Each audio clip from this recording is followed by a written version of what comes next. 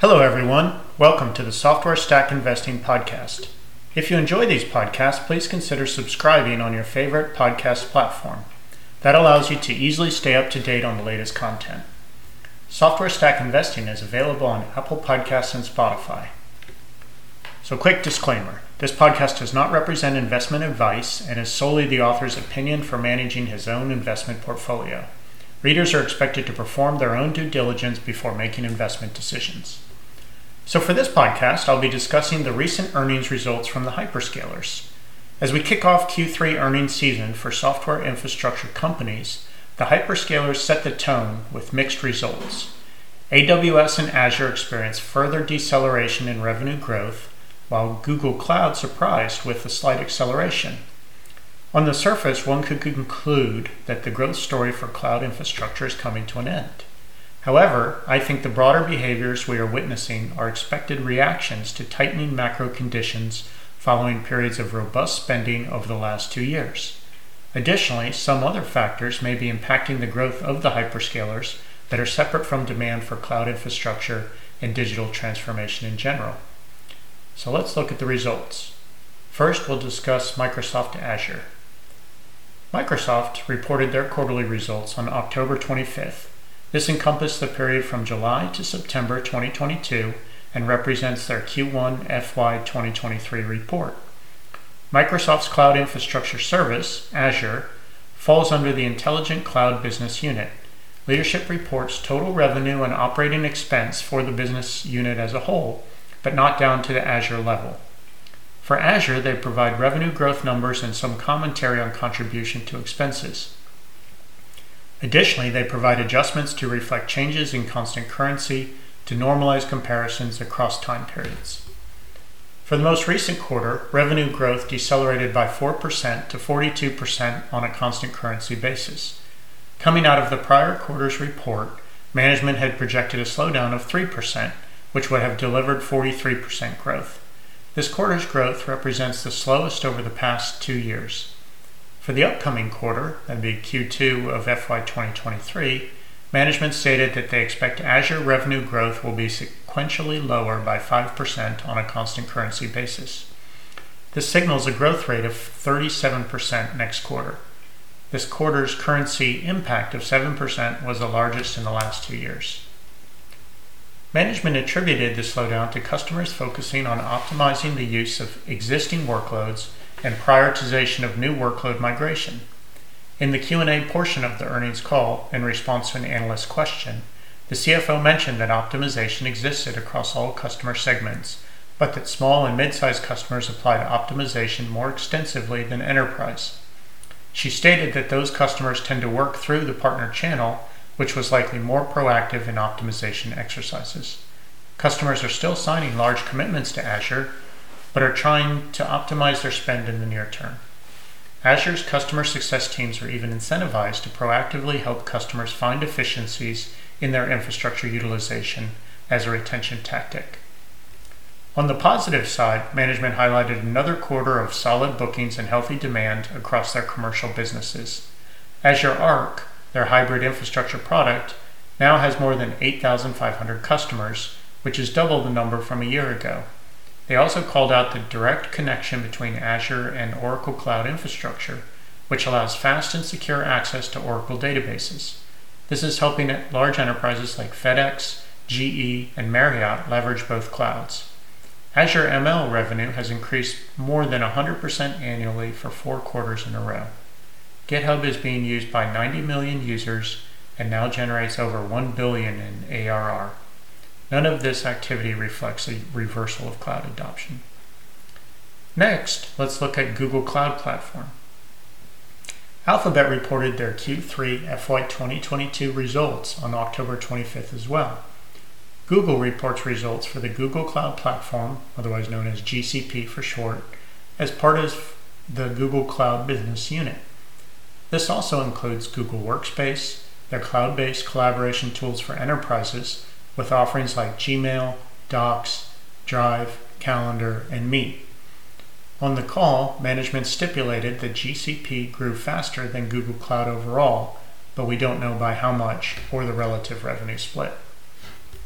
Unlike Azure or AWS, which I'll discuss shortly, the revenue growth rate for Google Cloud actually increased year over year from 36% to 38%.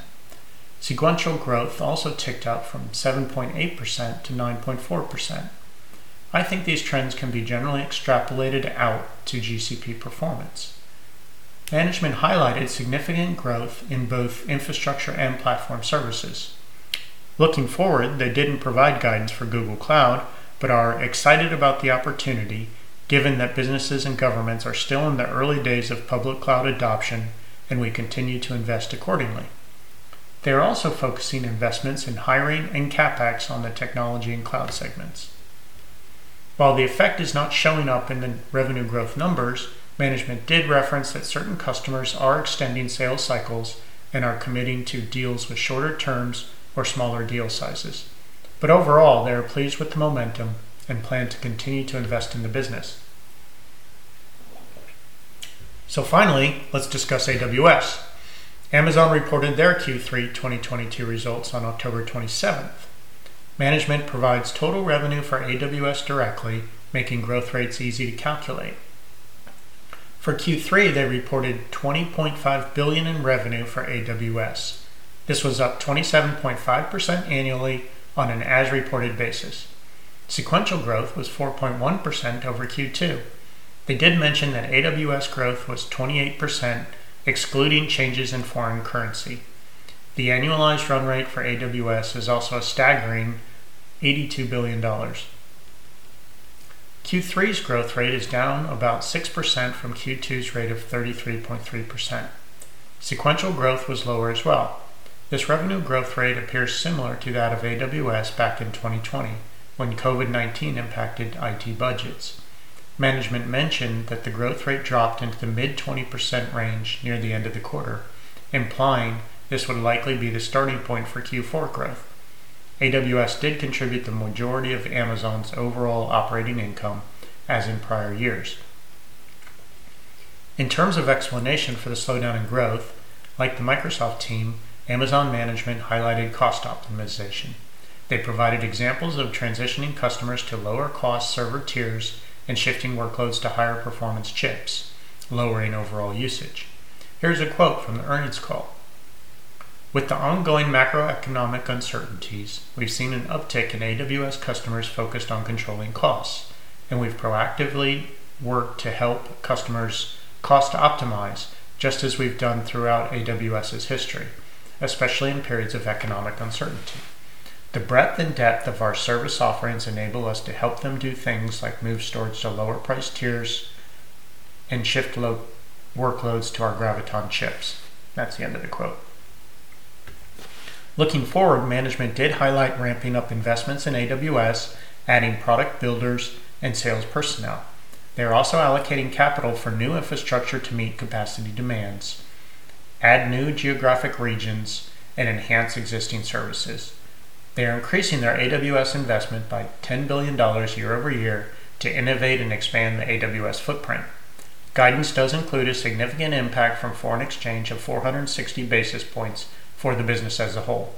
They mentioned that customers are cutting their AWS budgets and trying to save money in the near term. The AWS team is helping them through this with optimization efforts. The AWS backlog for Q3 was $104 billion, which is up 57% year over year. This compares to 65% growth in Q2 and 68% in Q1. Some customer segments have been more impacted than others, like financial services and mortgages and cryptocurrencies. Customers are looking to save money near term relative to their long-term committed spend. This was also different than 2020, when some industries did experience a surge in demand, particularly for those COVID-19 beneficiaries, which offset large reductions in spend from other industry participants. So now that we have discussed the three hyperscalers, let's look at some other performance indicators. While the recent quarterly results from the hyperscalers are indicating a near-term slowdown in cloud infrastructure spend, Gartner just released a report on cloud spending that predicts the growth rate will be higher in 2023 than this year. They forecast that spending on cloud public services will increase 20.7% in 2023 to reach $591.8 billion. That's up from $490.3 billion in 2022. The growth forecast for 2022 is just 18.8%, indicating that cloud spend growth would re-accelerate in 2023 by about 190 basis points. The analyst predicts that cloud computing will continue to be a bastion of safety and innovation, supporting growth during uncertain times due to its agile, elastic, and scalable nature. He does acknowledge the dependencies of this forecast on macro and IT budget stabilization next year. Further, he commented on the financial benefits of cloud spend. Here's a quote. "Cloud migration is not stopping," said Nag. IaaS will naturally continue to grow as businesses accelerate IT modernization initiatives to minimize risk and optimize costs. Moving operations to the cloud also reduces capital expenditures by extending cash outlays over a subscription term, a key benefit in an environment where cash may be critical to maintain operations. End quote. Of the segments of cloud spending, the analyst sees infra as a service and platform as a service being the primary beneficiaries. He predicts that these two categories will experience 29.8% and 23.2% growth in 2023, respectively. This is higher than SaaS at 16.8% and other categories like business process and desktop services, which are growing more slowly. Looping back on the current cost optimization efforts by enterprises reported by the hyperscalers, I can rationalize them.